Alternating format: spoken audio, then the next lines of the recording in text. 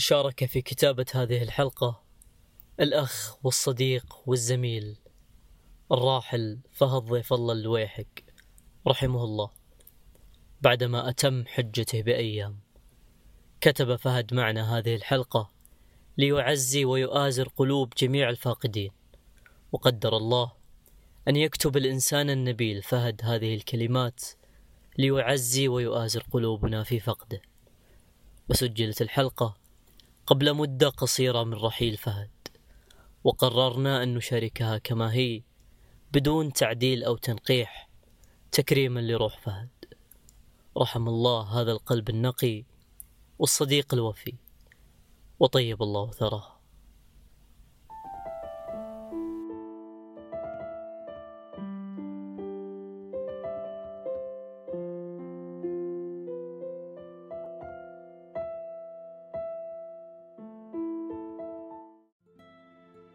أهلا، أنا عبدالرحمن المطيري، وهذا بودكاست نفود.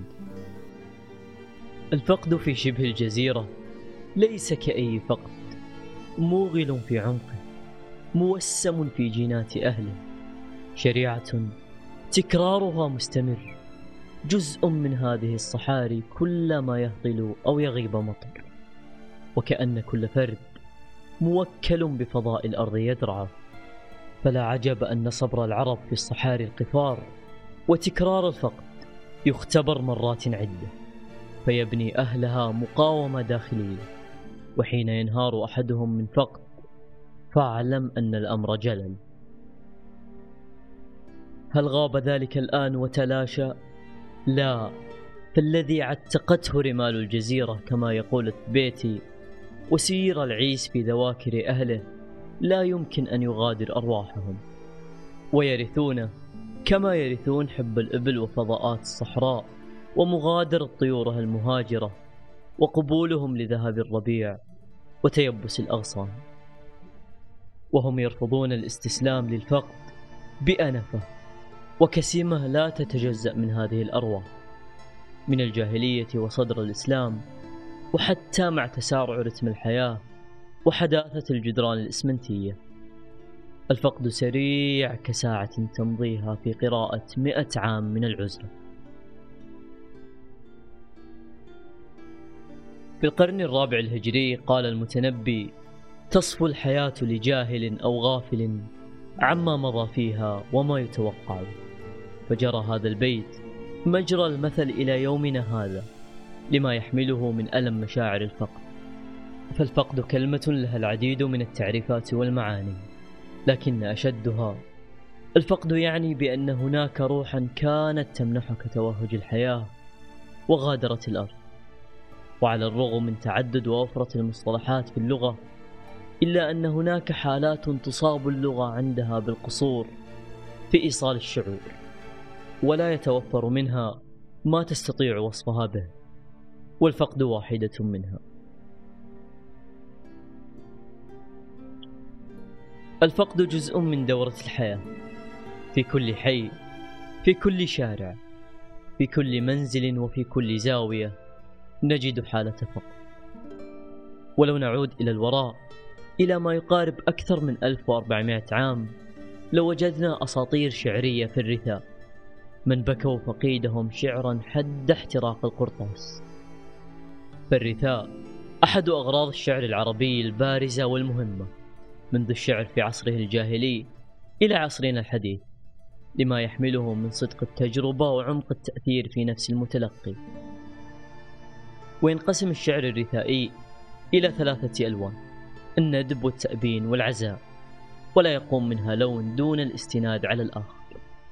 فالندب هو بكاء النفس ساعة الاحتضار، وبكاء الأهل والأقارب والأصحاب، وحتى بكاء الوطن والدولة والجمادات أيضا.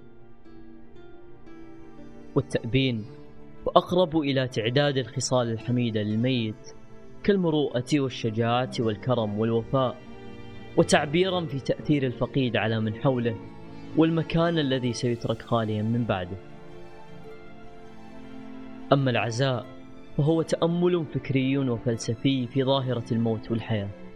ويذكر كذلك الدكتور شوقي ضيف في كتابه الرثاء أن العزاء مرتبة عقلية فوق مرتبة التأبين، ينفذ فيها الشاعر إلى معان فلسفية عميقة عن الوجود والعدم والخلود.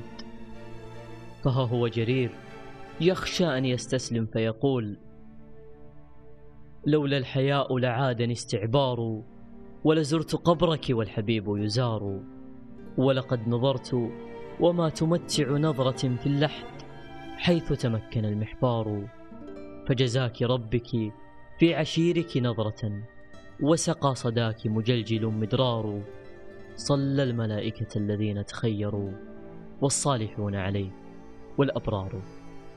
أما في رثاء النفس فلا بد لنا أن نتذكر مالك بن الريب وقصيدته التي يقول فيها: ألا ليت شعري هل أبيتن ليلة، بجنب الغضا أزجي القلاص النواجيا، فيا صاحبي رحلي دنا الموت فانزلا برابية، إني مقيم لياليا، أقيما علي اليوم أو بعض ليلة، ولا تعجلاني قد تبين شأني.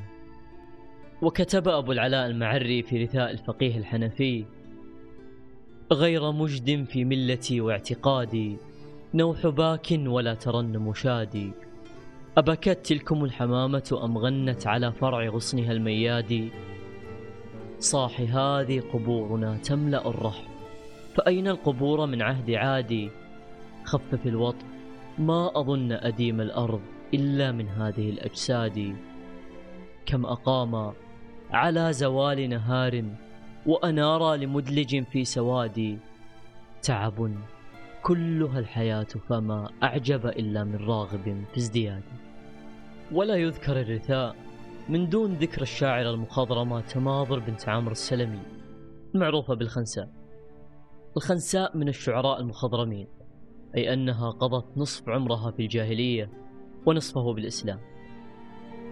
فقدت الخنساء أخيها معاوية قبل صخر، وكانت موشكة أن تنهار في أثر مقتل معاوية لولا وجود صخر، ومنعتها أخلاق قومها، لكنها لم تجد سندا بعد مقتل صخر، ولم تجد مانعا، فما قدرت على تمالك نفسها، فقد مات عزها ومؤنسها وحاميها، ولهذا ولهت أشد الوله وأشد الحزن. كتبت الخنساء عن صخر من الرثاء كثيرا، حتى أن البعض وصف بأن قصائدها تبكي الصخر، وكأن فقدها لأخيها أخرج كل ما في قريحتها الشعرية، بالرغم من أنه استشهد 4 من أبنائها، وعندما جاءها النبأ لم تلطم خديها ولم تذرف حتى دمعة واحدة، وكلما قالت: الحمد لله الذي شرفني باستشهادهم، وأرجو من ربي أن يجمعني بهم في مستقر رحمته. وبعد ذلك فقدت زوجها، لكنها لم ترثي كما رثت أخيها الأعز عليها والأصغر منها صخر. اشتهرت الخنساء برثاء أخيها صخر، ورثته بكل أنواع الرثاء الثلاث التي ذكرناها سابقا. ففقد الأخ يشبه فقد كتف يسندك في هذه الحياة، وبشعرها عبرت عن حزنها على أخيها بكل الألم الذي يحدثه هذا الفقد للبشري. فكيف للنفس تحتمل أن تعيش دون الشخص الذي كان يشبه ظلك منذ معرفتك بتفاصيل هذه الحياة؟ نذرت تماضر بعد فقدها لأخيها صخر أن تعلقن عليه على رقبتها وتحلق شعرها ما حيت، وألا تمشي إلا وشعرها ودموعها على صخر معها. وقبل الخنساء وبعدها أتت الكثير من القصائد التي حين سماعها أو قراءتها تجد بأن شعور الفقد لا يشبه شيئا ثقلا حتى وإن لم تختبر، فما بالك بالشعراء الذين كانت القصائد بمثابة صوت لهم للبكاء وللصراخ. فقد رثى متمم بن النويرة أخاه مالك في واحدة من عيون المراثي التي ذكرت في الجمهر: لعمري وما دهري بتأبين هالك، ولا جزع مما أصاب فأوجع، لقد كفن المنهال تحت ردائه، فتى غير مبطان العشيات أروعا، أبى الصبر آيات أراها وإنني أرى كل حبل دون حبلك أقطع، وإني متى مدعو باسمك لا تجب، وكنت جديرا أن تجيب وتسمع.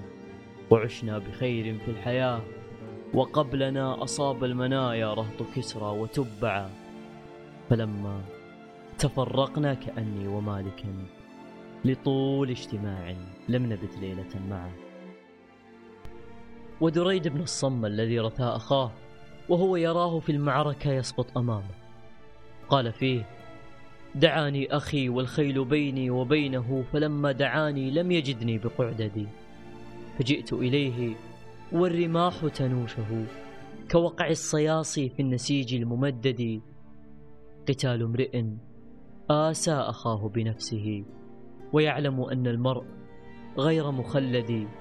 تنادوا فقالوا أردت الخيل فارسا، فقلت أعبد الله ذلكم الردي، فإن يك عبد الله خلى مكانه فما كان وقافا ولا طائش. وحتى عتاب الشعراء على أعينهم وبأن بكاءهم لن يفعل شيء كتب عنه ابن الرومي الذي رثى ابنه الأوسط محمد، يقول فيه: بكاؤكما يشفي وإن كان لا يجدي، فجودا فقد أودى نظيركما عندي، بني الذي أهدته كفايا للثرى، فيا عزة المهدى ويا حسرة المهدي.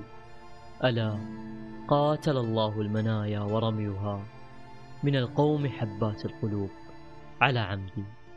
ويقول أمير الشعراء أحمد شوقي في رثاء عمر المختار: ركزوا رفاتك في الرمال لواء، يستنهض الوادي صباح مساء، يا ويحهم نصبوا منارا من دم توحي إلى جيل الغد البغضاء.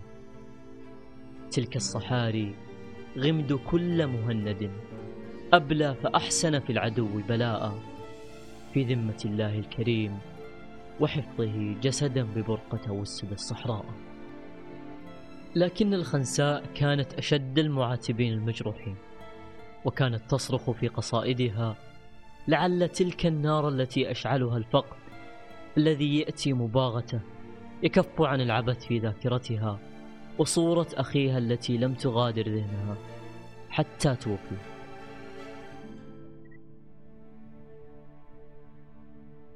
قذا بعينيك أم بالعين عوار، أم ذرفت إذ خلت من أهلها الدار، كأن عيني لذكراه إذا خطرت فيض يسيل على الخدين مدرار، تبكي لصخر هي العبرة وقد ولهت، ودونه من جديد الترب أستار، تبكي خناس فما تنفك ما عمرت، لها عليه رنين وهي مفتار، تبكي خناس على صخر وحق لها، إذ رابها الدهر إن الدهر ضرار، لا بد من ميتة في صرفها عبر، والدهر في صرفه حول وأطوار، يوما بأوجد مني يوم فرقني، صخر وللدهر إحلاء وإمرار،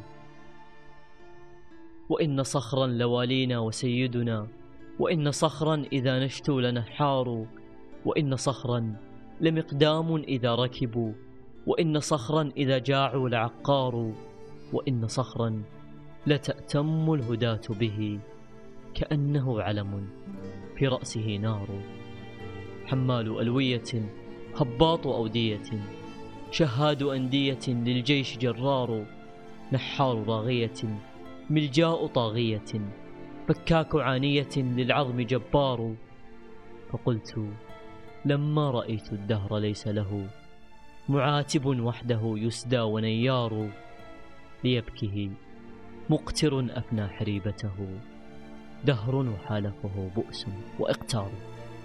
في إحدى السنوات في سوق عكاظ أنشدت الخنساء قصيدتها السابقة أمام النابغة الذي كان يجلس تحت قبته الحمراء، وأعجبت القصيدة النابغة وقال لها: لولا أن الأعشى أنشد قبلك لفضلتك على شعراء هذه السنة. فغضب حسان بن ثابت وقال: أنا أشعر منك ومنها.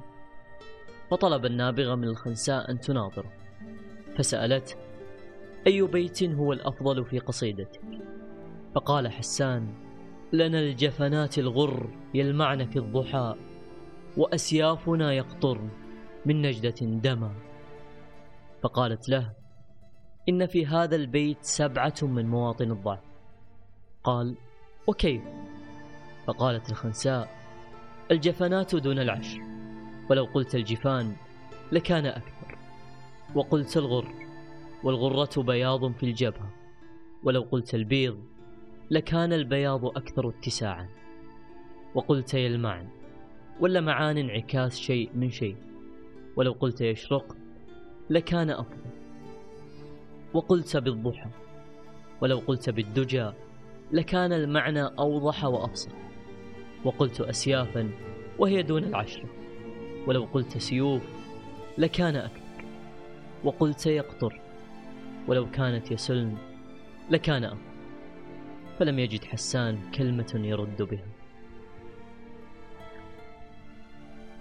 كانت حياة الخنساء حافلة بالحزن والصبر على أبنائها الشهداء وأخويها القتيلين، وكانت تجربتها حافلة بالإبداع الشعري، كما أبدع الكثيرون في هذا الفن الأدبي، من ذاقوا مرارة الفقد ورأوا مشهد اختطاف الموت لأقرب أحبائهم، وقص لهم الفقد جناح من أجنحته، وجعلهم يسيرون بجسد خاو من أي مظهر من مظاهر الحياة، ويشهد لهم رواة الشعر ونقاد.